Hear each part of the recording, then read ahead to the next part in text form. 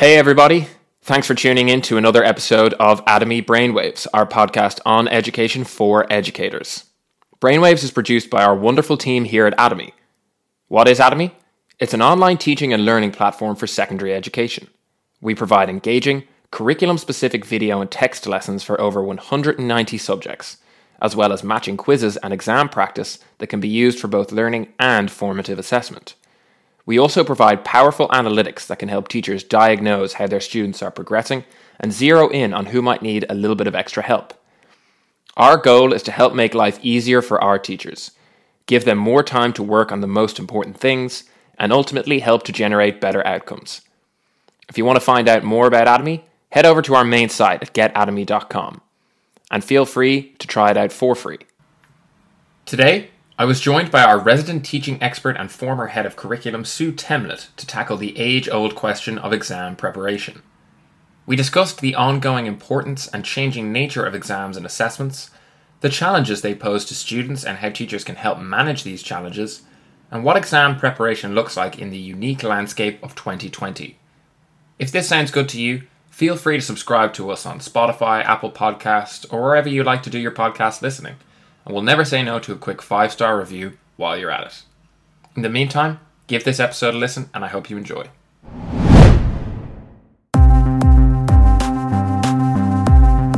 Are you going to teach us anything? What, you want me to teach you something? You want to learn something? All right. You got it!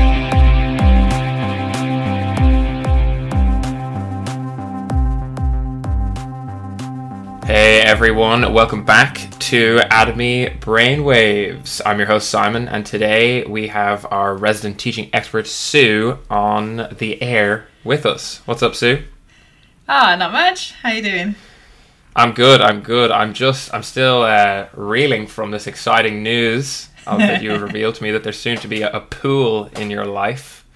That's Yes. right, listeners. You heard it here first. Sue is adding a swimming pool to the Temlett household. Yes. And hopefully it's not going to blow out all the budget because it's quite tight. But yeah, that's the aim. It's Yeah. more than worth it. It's more Yeah, than I worth hope it. so. Well, I say that as somebody who Can't doesn't have a swimming pool, but I'm assuming that it's more than worth it. It's the Australian dream. Put it that way. Yes. Very nice. I like that. The Australian dream. Well, anybody out there, of course, who wants to reach that dream, who wants to get to a point where they too can scale the dizzying heights of a pool, needs to jump through the hoops, needs to pass their exams, so to speak, to get there, which kind of ties us Nice in a segue. long-winded way. It wasn't the best segue. It was a little bit No, forced, but it'll do. but it'll do. But yes, ties us into our topic for today, which is exam preparation. Exam/assignment preparation, we'll say. Obviously, you know, a topic which has been important for as long as schools have been around, and which will continue to be for as long as schools exist. And we're going to, as we go along, we're obviously going to be putting the focus on the teacher's role in terms of helping students and navigating different types of exams and assessment and all the rest. But before we get there, I thought it would be a good idea just to start. It might almost seem like recapping things that everybody already knows, but just a quick run through of why we have exams, why we have assessments, what the arguments for and against assessments as measurements of a student's progress are. So Sue, take it away. Sure. Yeah, I don't necessarily know that there's arguments against assessments. I think most... They're mostly coming from the students who Yeah, want yeah, to do well... the assessments. Yeah, but like in every aspect of life, you know, there are milestones that you have to reach to prove, you know, knowledge, or to, you know, if you've got a new job and you've got to pass probation or whatever, you've got to prove that you have gained enough skill or knowledge to do those things. So to me, really, assessments are just that, you know. So students obviously, might argue about them, but I think that's probably the more of the mode or the frequency of assessments, or the style even of assessments, that's the problem, rather than the actual idea of an assessment itself. And I think in terms of education, like, you'd be hard pressed to find an educator who didn't agree with assessment of some type. They might be, flying the flag for no examinations, or more frequent low stakes assessments, rather than less frequent high stakes assessments, that sort of thing. But I think really, I'd think you'd be hard pressed to find someone who didn't agree that, assessments are a way of capturing student knowledge. It would just be more about the type of assessment that is done. So, like, from my point of view, I think, we absolutely do need some sort of measure, and something to, base both our teaching on, so that, we can plug gaps, teach more appropriately, teach, in different ways.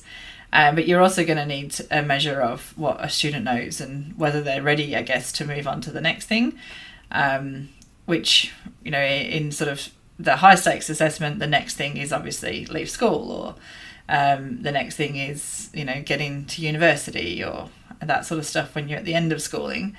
But I think, the kind of ongoing assessments are probably more the issue, in terms of whether people agree or disagree with them.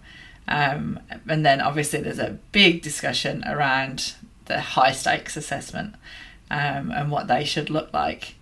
And the high stakes assessment, I guess, hasn't changed very much in, I don't know how many years across. So I've taught in 2 countries. I would think, I don't know that the actual high stakes end of it has really changed at all, since I was at school.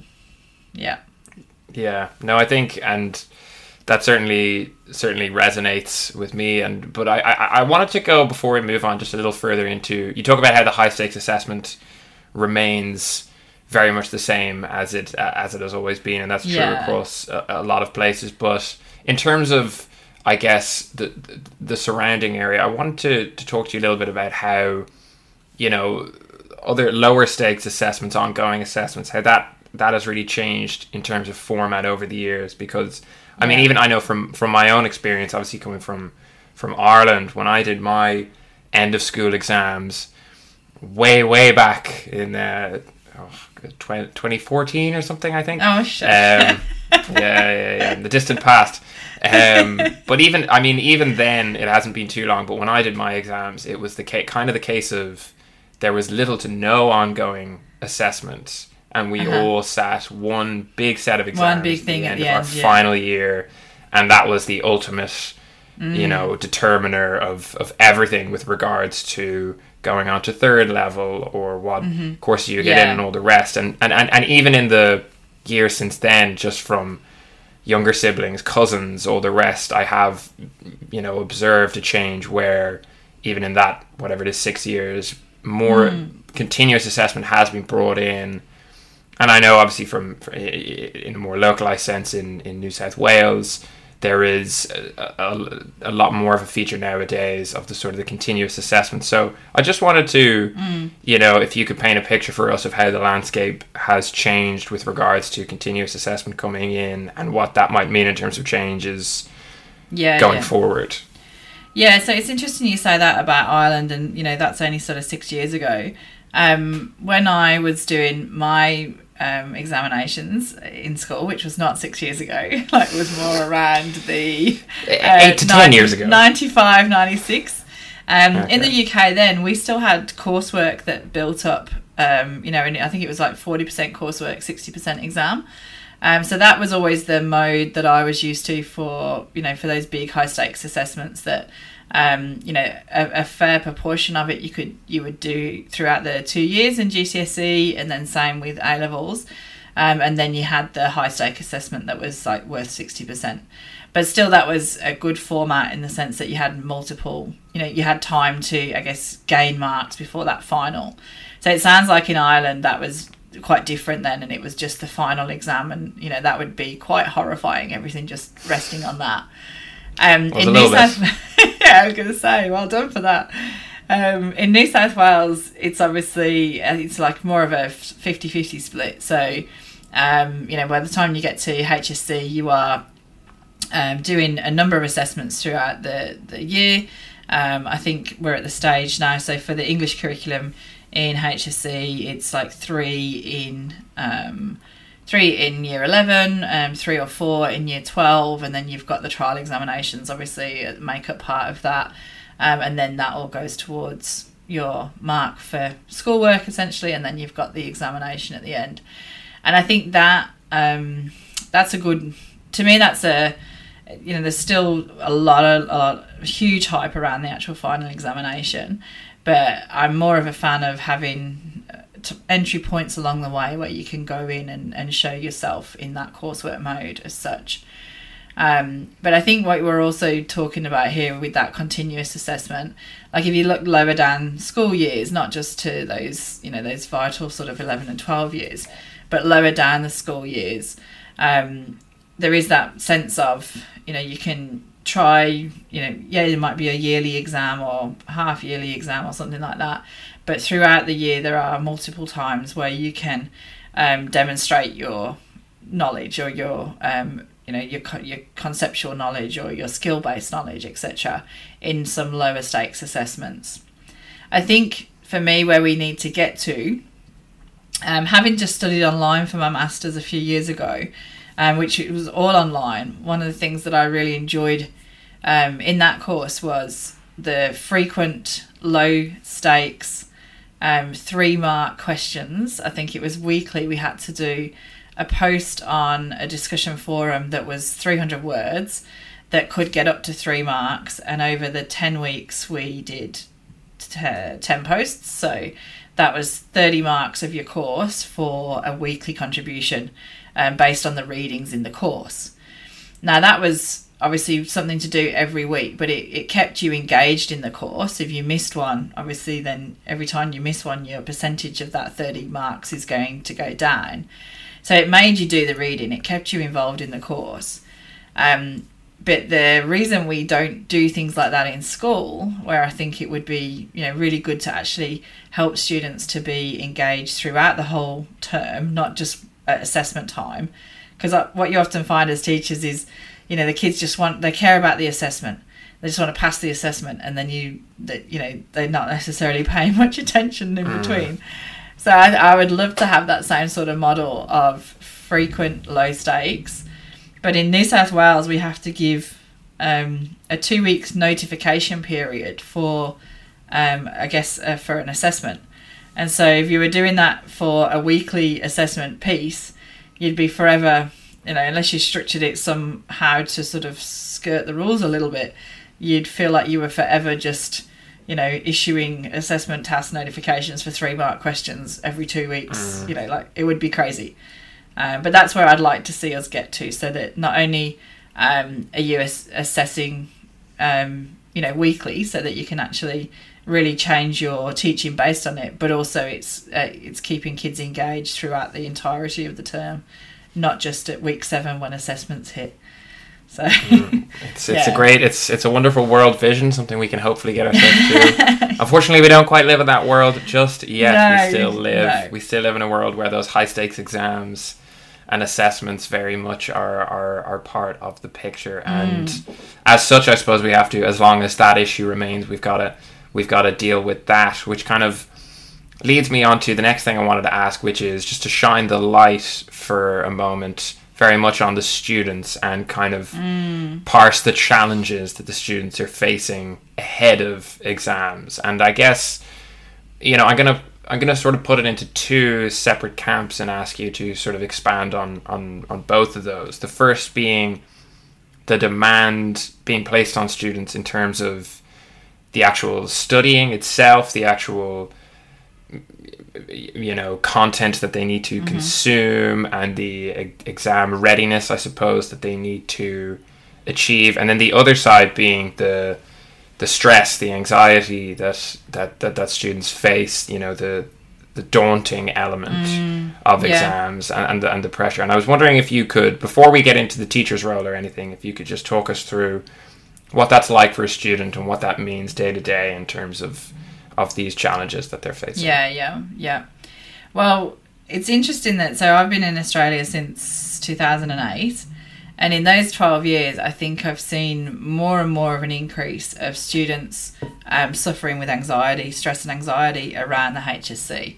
It seems like it's spiraled almost in maybe a self-perpetuating or self-fulfilling kind of prophecy, in that every year, it seems to be such a massive deal. And I'm not kind of saying it's not. I appreciate, it is a big deal. But just the amount of students who I've seen sort of really buckle underneath that pressure is concerning. So I think definitely there's a lot of stress and anxiety that goes around with it. And whether or not, students are sort of winding each other up about it, not in a jovial way, but, one gets stressed about it, another kind of catches that stress, and it kind of, carries on. I don't know whether that's part of it, but yeah, it certainly is a time of huge anxiety for kids. And I think some of that, there has been a trend, I think, in the last, certainly in the years that I've been teaching, I've seen much more of students, I guess, taking a back seat and wanting to be more spoon-fed, and sort of more receiving knowledge than actually actively getting it. And I know there's lots of theories around the world about, whether that's because of the digital generation, it's so easy to get knowledge at your fingertips, all of those kind of arguments. But I think what happens around examination times is that, students realise that they are the only person who's actually going to pass this for them, so it can't be relied on in any other way than themselves and how much effort they themselves put in. And so it does sort of add a sense of panic often to what may have been quite a kind of chilled student suddenly realises, oh, this is not going away and I've got to do this and there's no one who can do it for me. And so I think, that in terms of that, it does place, I guess, lots of demands on students in terms of that time and energy, effort that they may have come sort of arisen to in a bit of a surprised way, and then suddenly it's there, hit, bam. And I'm always surprised at how fast students seem to move from year 7 to 12.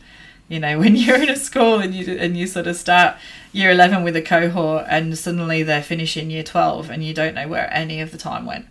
It just seems to roll around so fast. I think there's a lot of challenges that they face. I think one of the main ones in kind of coming to the party too late and realizing, that I've got to do this myself and I be very active in my learning.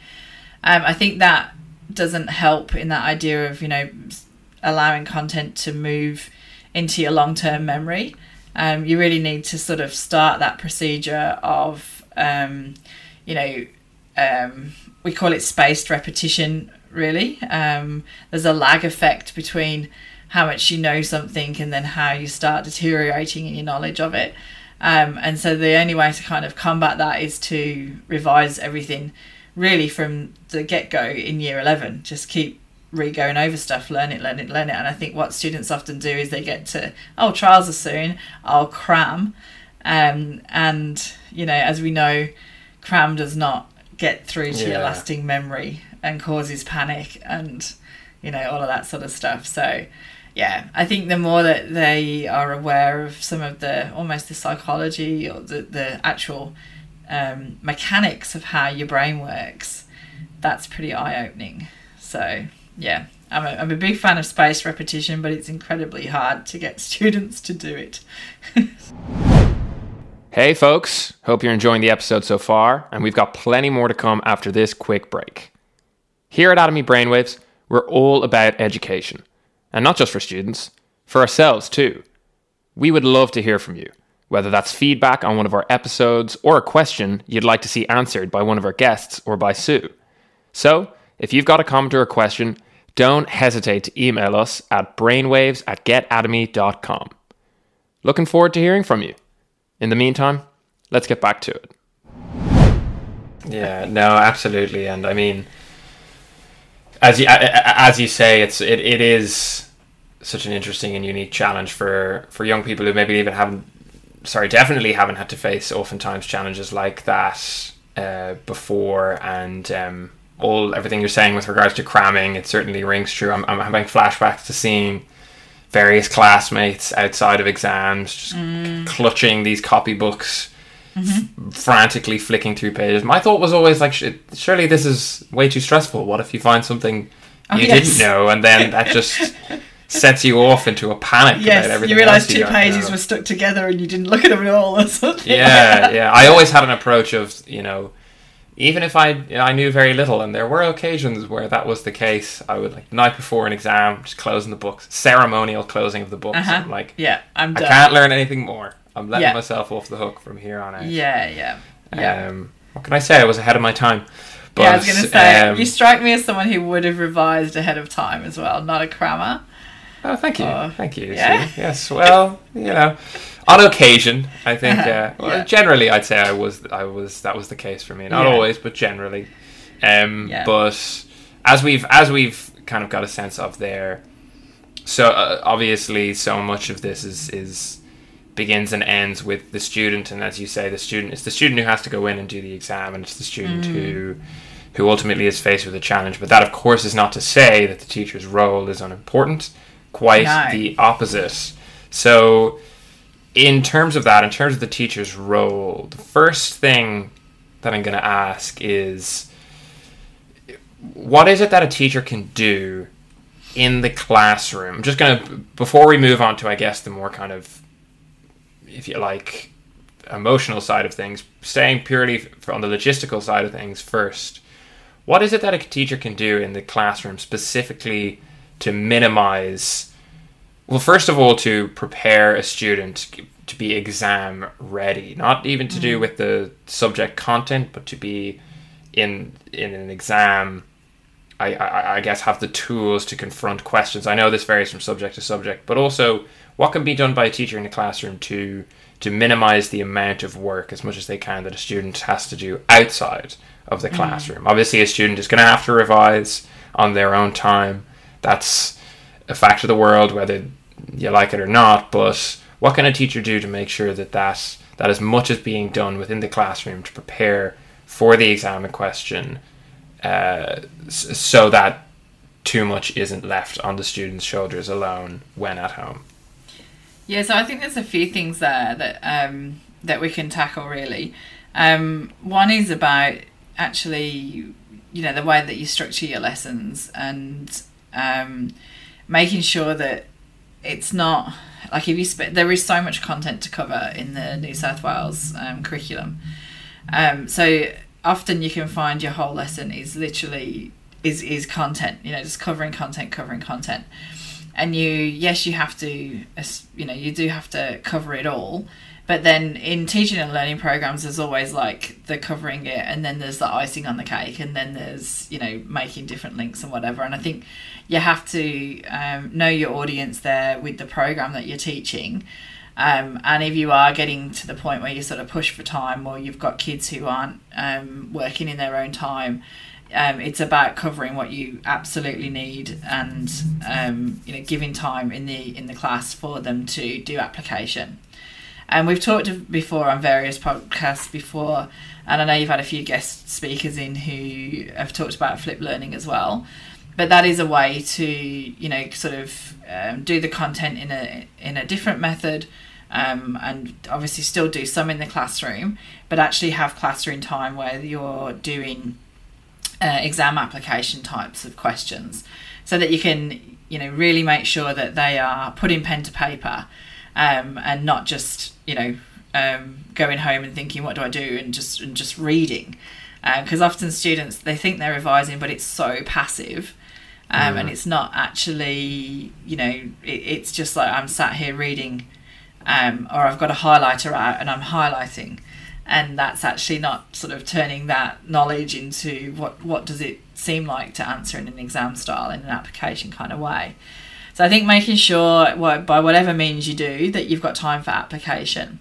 Another way that I would really be an advocate for is to, just keep, if you've got, say, a learning management system and you've got a quiz function in it, just keep, or get a group of your colleagues together even, but build a sense, like a question bank for every module that you teach, so that you've got a massive stack of questions in either multiple choice format or, true, false, or, fill in multiple blanks, anything that is sort of self-marked.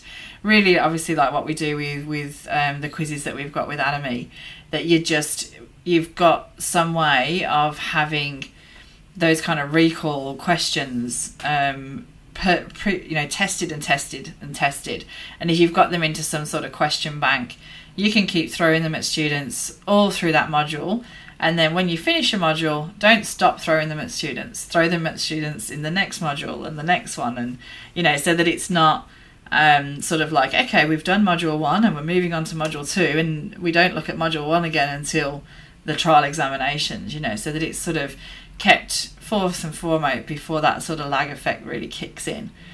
So I'd say, building in using digital tools to actually assist you in serving up revision frequently to students. And then the other one would be actively revising in class. So yeah, you've got application, but in those sort of 5 minutes of sort of, I guess, almost dead time at the end of the lesson where you're wrapping up, throw out revision questions. Get kids to make Kahoots for each other so that they're the ones taking ownership of the revising, and it's Johnny's turn on a Monday, and someone else's turn on a Tuesday, etc. Just space it out. But even that way, it would be a way of making sure that they don't forget what they've learned, So I think it is really hard for teachers to fit in both the content and the aspects of revision. But there's some, I guess, ways that, can help make your life a little bit easier. And I think in terms of what you said about examinations themselves, like schools are not late to the party here. Most schools would have some sort of pastoral care program where their students are being taught study skills. They're being taught about health and nutrition and about the importance of sleep, and things like, how to revise, when to stop, how not to cram, exactly what you said, don't do this the night before an exam, that sort of thing, There's huge programs out there that most schools have got some iteration of that students can access to help themselves do, I guess, self-paced learning or self-paced guidance on what it's like to do well in exams. Yeah, lots of great techniques and stuff in there, and a little bit of overlap in terms of what I want to ask you next, because what I was going to say is that's, I guess, the very logistical nuts and bolts, facing what you have to literally do and how to prepare for that side of things in terms of helping a student. But the other side of it, I guess, is how teachers can help students manage the stress, the anxiety that you're talking about, which is obviously, as you said, is something that is only seems to be becoming more and more common and prevalent amongst students to be dealing with quite a bit of anxiety ahead of these exams. And obviously, it should be said that the teacher is not the only person who can provide assistance here. A teacher shouldn't take it totally onto their own shoulders to help a student through the stress, and if it's in certain cases it might be a bigger issue, then that is a job for professionals. But within the context, I guess, of a student who's helping students with the stress caused by upcoming exams, what is it that a teacher can do to help minimize that, to help enable their students to handle that stress and manage it so as to perform as best they can when the exam does come around? Yeah, I think, and there's lots of good things in what you just said there, particularly about knowing when to involve professionals, I guess. So if you've got a school counsellor and you've got students who you are particularly worried about, don't hesitate to pass them on and to get them referred as such. But from the, I guess, the not taking, say, extreme cases like that, but from the sort of middle of the road kind of like what can teachers do, I think in some ways watching your language is just a really simple thing. Like I've seen teachers start year 11 by, you know, getting the grade together, sort of clapping their hands and saying how important this all is, and you know, giving what is meant to be a sort of pep talk, maybe stressing the importance of the year, you know, after maybe some students may have got a bit lax at the end of year 10, and, you know, really trying to sort of lay some new foundations. And it hasn't met the ears of the students that it needed to, but it's absolutely petrified those who are slightly more anxious about exams and the HSC and things like that anyway. So yeah, when you're sort of trying to, you know, even speak to a large group or even just your class, you know, if you're going to stand there and sort of really lay the law down about how significant this is or how important it is and those sort of things, you know, just really be aware of your audience when you do that. And sometimes some of those conversations are best for, you know, if you're aiming that at certain students, they're probably best for certain students only and not sort of hype everybody up as such. So I think just watching your language can help with kids, helping them to do things like, you know, showing them how to revise, I think. It's something that, you know, I'm evaluating my own practice. That's something that I really struggle with to fit in with everything else that you've got to fit in. But if you can actually show students, you know, how do you do it? How does a teacher revise content? Or, you know, if you're doing a course yourself, like how are you getting to the point where you understand these things and can, you know, put them into application? Anything that you can do like that so that they are modelled in how to revise and not just expect them to kind of know how to do it, because the default of thinking they know what to do is, you know, if you interview any year 12 students and say, how are you revising? Well, I read my textbook, or I read my notes, or I look on the internet, I print things off, I read them again, I highlight them, and very few actually have a real idea of what it is to revise well. You know, so I think, yeah, actually modelling what it means to revise is a great, you know, will really assist. And watching your language on how you phrase things can help with that anxiety side. Yeah, two very good tips there for helping students navigate this difficult period in general. The next thing I'm going to ask you, though, is a little more specific, because obviously this, as everyone listening to this will know, yes, this year, it's a unique year, 2020, in such a multitude of ways, and has, you know, turned everybody's world upside down, no matter what walk of life you're in. And obviously under that umbrella, that includes students, and that includes students facing exams in 2020, and so much of things we would have taken for granted in terms of structures that existed in preparing for exams, in terms of doing exams, are now either look very, very different or are gone altogether, which poses a whole new host of challenges. And obviously, you know, everything, it's such a fluid situation, and everything that teachers or students, and by extension teachers, are facing is so new that having, you know, the perfect answers is almost impossible. So don't worry if your answer isn't perfect, Sue. But what I wanted to ask is what are these challenges? What are these difficulties that students are facing that are unique to 2020, and what can teachers do to help them? Yeah, like, it seriously has been a year like no other. We were just starting this podcast off, weren't we, by talking, it's nearly a year to this week since I stepped out of teaching full time, and so I would have been in a very different position now, preparing what would have been my year 12s ready for their examinations.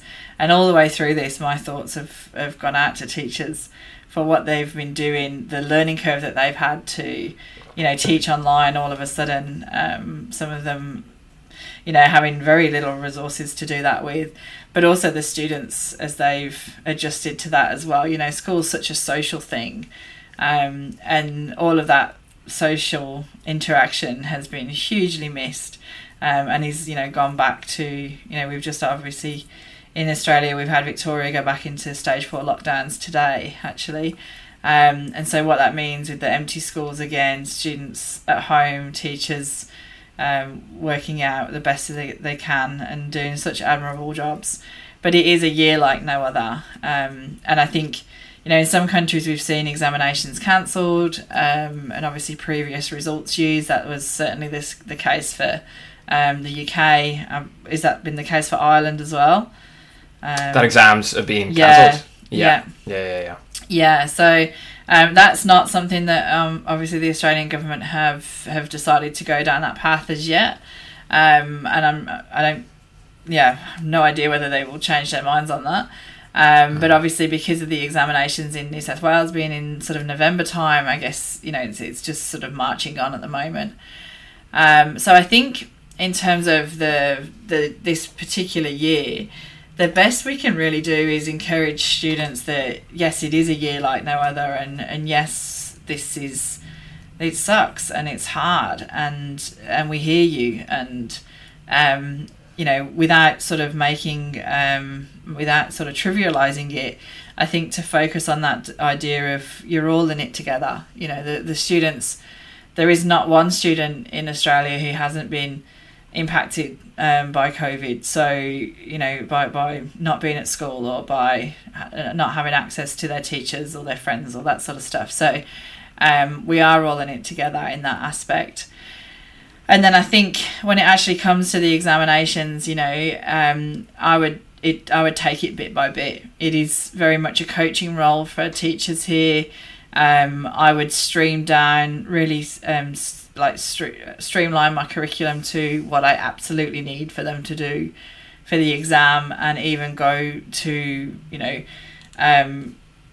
lengths of being, if you've got like, I don't know, 9 poems you have to do, do 6 in depth or 4 in depth and skim the other 5, something like that to really get to the bits. You got a whole text to do, maybe pick out the key aspects and watch the movie, like things that we would never normally do. I think there's got to be some scrimps around some corners and some creative thinking to make sure that students just have the nuts and bolts of the content that they need. And then I would work on examination prep more than content, so really the skills that I guess you would do in lessons that we've missed that opportunity in some of the ways.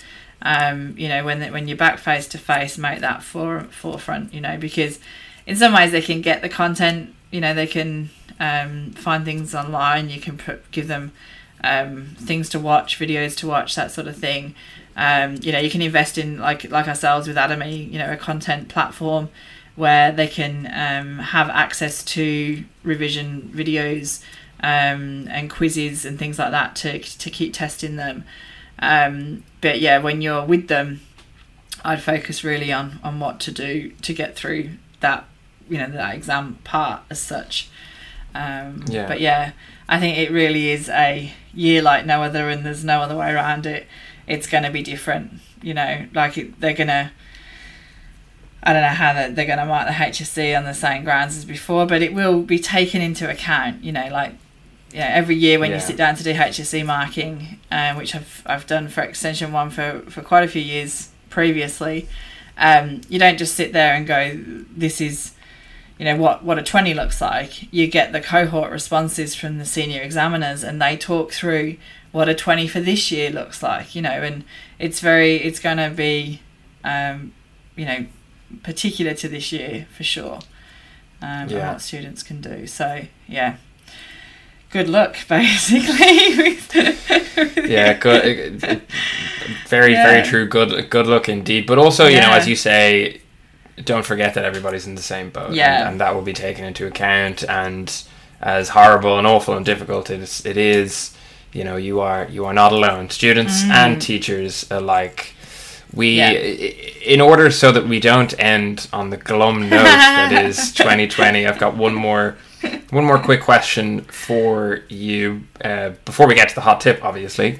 But that is, everything we've talked about so far really has been with regards to preparing for exams, getting through them. But I just wanted to ask if you could quickly give a word of advice to teachers about life beyond exams, really, because as you've talked about, there can be issues with motivating students in the aftermath of exams. A group of students do their exam, and even if there's more class time after that, they're very much switched off with this mentality of, the exam's done, nothing to worry about. So, first of all, in terms of tactics to motivate students and keep them engaged with what's happening, even though the exam is in the rear view window, but also even beyond that, if we're to look long term, once results come in,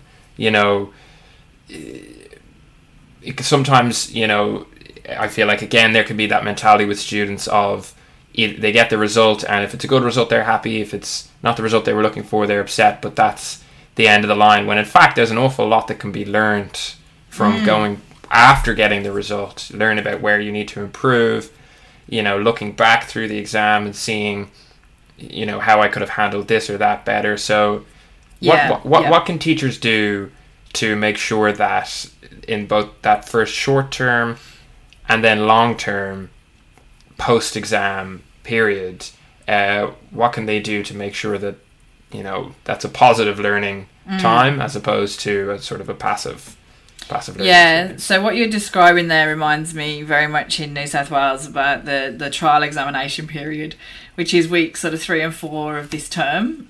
So pretty much probably going up next week and the week after for the current Year 12 cohort. And then after that, results 2 weeks takes to, students are on study leave, marks are given to them when they return.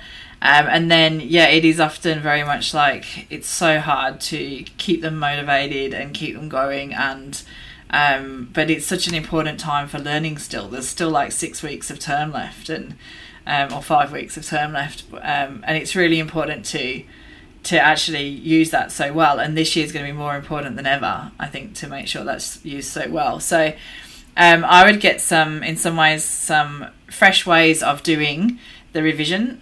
So fresh ways of doing, you're not necessarily introducing new content at this point. A lot of subjects wouldn't be, but fresh ways of getting through the revision to them. So again, I would probably lean quite a bit on digital technology here to allow it not only to work for you in terms of results and analysis and stuff, but also for their level of engagement, and give some ownership back to them. As I said, get them creating Quizlets or Kahoots, get them being the people who work in groups to give a presentation and then share their notes on topics and stuff, like divide and conquer, and also make them feel like responsible. They're gonna have to give something, but they're going to get something back, and they'll let their classmates down if they don't do the giving to receive, that sort of thing. So I guess just mix it up and keep it fresh, so that you've got their attention as such.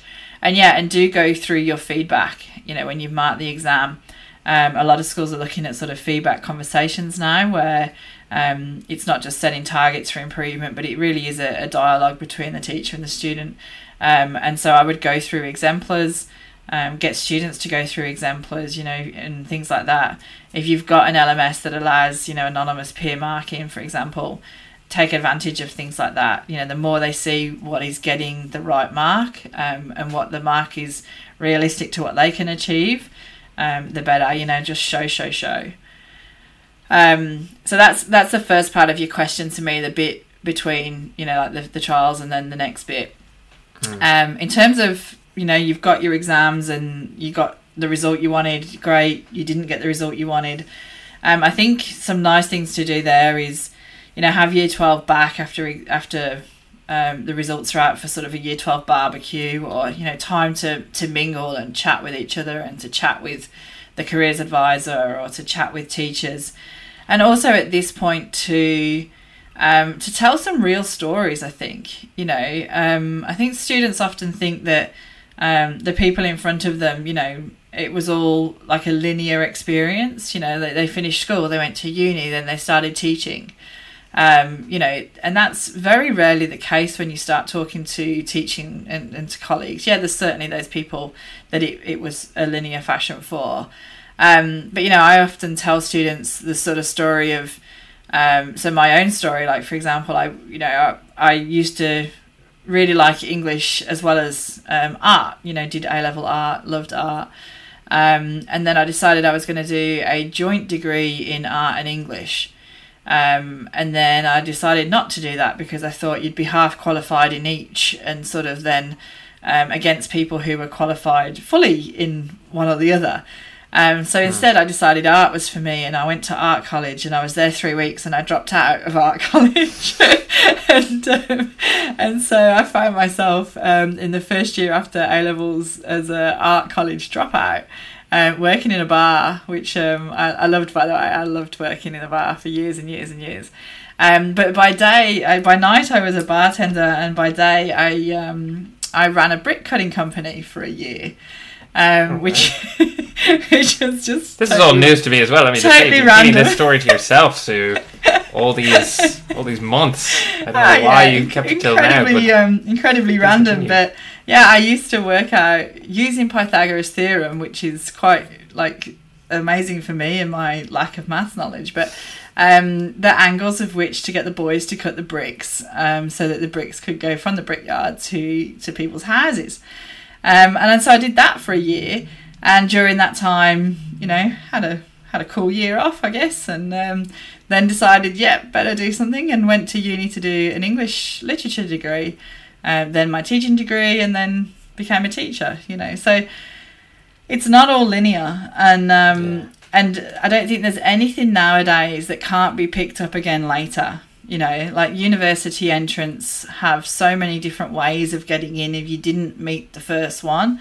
There's obviously other places available, or you can do a year of, you know, bringing yourself up to speed and then reapply the next year. You know, there's so many avenues that it is not the end of the world if you don't get the result that you needed, you know. So I guess getting that message out to students is important, you know, so... not to demotivate them. There's a time to give that message. But once it's over, once they're out of the exam, didn't matter that much. Not a huge deal. No. I do see what you mean though, and it is, you know, it like with everything, it's about finding that balance, because you're right. You don't want to downplay too much, because, you know, there will be some students who will hear that and be like, "Oh, that doesn't matter." Doesn't matter. Yeah. But at the same time, there is the opposite student who is maybe putting so much pressure on themselves for this exam, when at the end of the day, as you say, you know, it really, you know, at that age, nothing is permanent, and one set of exams is really not going to determine the rest of your life, no matter how much some people might try and convince you that it is. So, of course, take them seriously, of course, give your all, but at the end of the day, you know, remember that, you know, the sun will rise the following morning after your exams, or it will rise the following morning after yours. Yes, well, sound like a bit Lord of the Ringish then. J.R.R. and I had a lot in common. We had a lot in common, he and I. On that note, we will wrap up our exam preparation. We're getting far too philosophical to keep talking about exam prep, but just philosophical enough to move on to your hot tip, Sue. Okay. For our listeners will know, regular listeners will know, a little bit of advice. Maybe it's an anecdote from your teaching days, but just a little more relaxed hot tip from Sue for the teachers out there. Yeah, I feel like I won't do an anecdote after giving you my, my biker pub and... fair enough. You've covered that base. Brick cutting days. I think just in terms of thinking about reversal of revision, in terms of putting a bit of inquiry learning into the revision. I once, last year, the year before, went to see Kath Murdoch, who's a fantastic inquiry learning guru who you should fit up for the podcast, actually, Simon. But she works very much in the K-6 space. And I was obviously there as a high school teacher, but she gave this example that I think is wonderful for revision. She talked about, you know, when you want to go through an essay to say why it's a good essay, often a teacher would stand there and, you know, a teacher would deconstruct it, then you sort of do the I do you do, we do, or I do, we do, you do pattern in a lesson. You know, I'll show you, then we do it together, then you do it by yourself. And she had said something that I loved actually, and did it pretty much the next day I was in class, the next opportunity I had. But it was, you know, give students an essay, give them a paragraph, whatever. And in groups, first of all, individually, get them to decide what's good about it. Then in groups, talk about the things that they thought were good about it, and give them 4, get them to number them, order of what's best to worst, and give their reasons why, because kids love to have an opinion. So just let them have an opinion on you know, the essay. And then take their thoughts back, you know, so they've inquired, they've taught, take their thoughts back. And then the only bit the teacher does is plug anything that was missed. You know, not deliver it all from the front, just fill in the gaps that was missed. Let them get them there by themselves and their own brains and their shared collective knowledge, and then just plug in the gaps that were missed.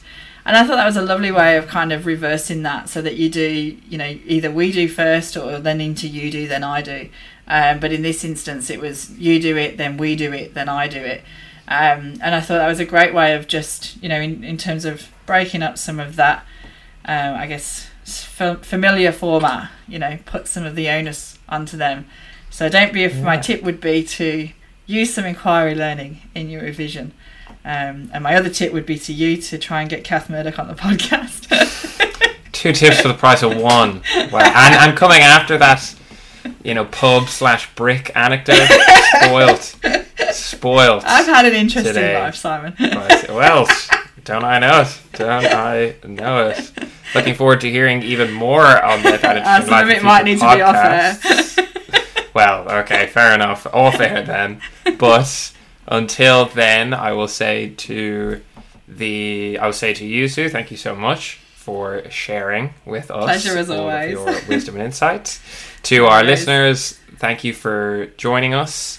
You can check us out on our main site at getatomy.com. If you want to listen to more episodes, you will find them on whatever platform you're listening to this on. For the time being, it's going to be goodbye from Sue. Good night, all. And goodbye from me. Bye-bye.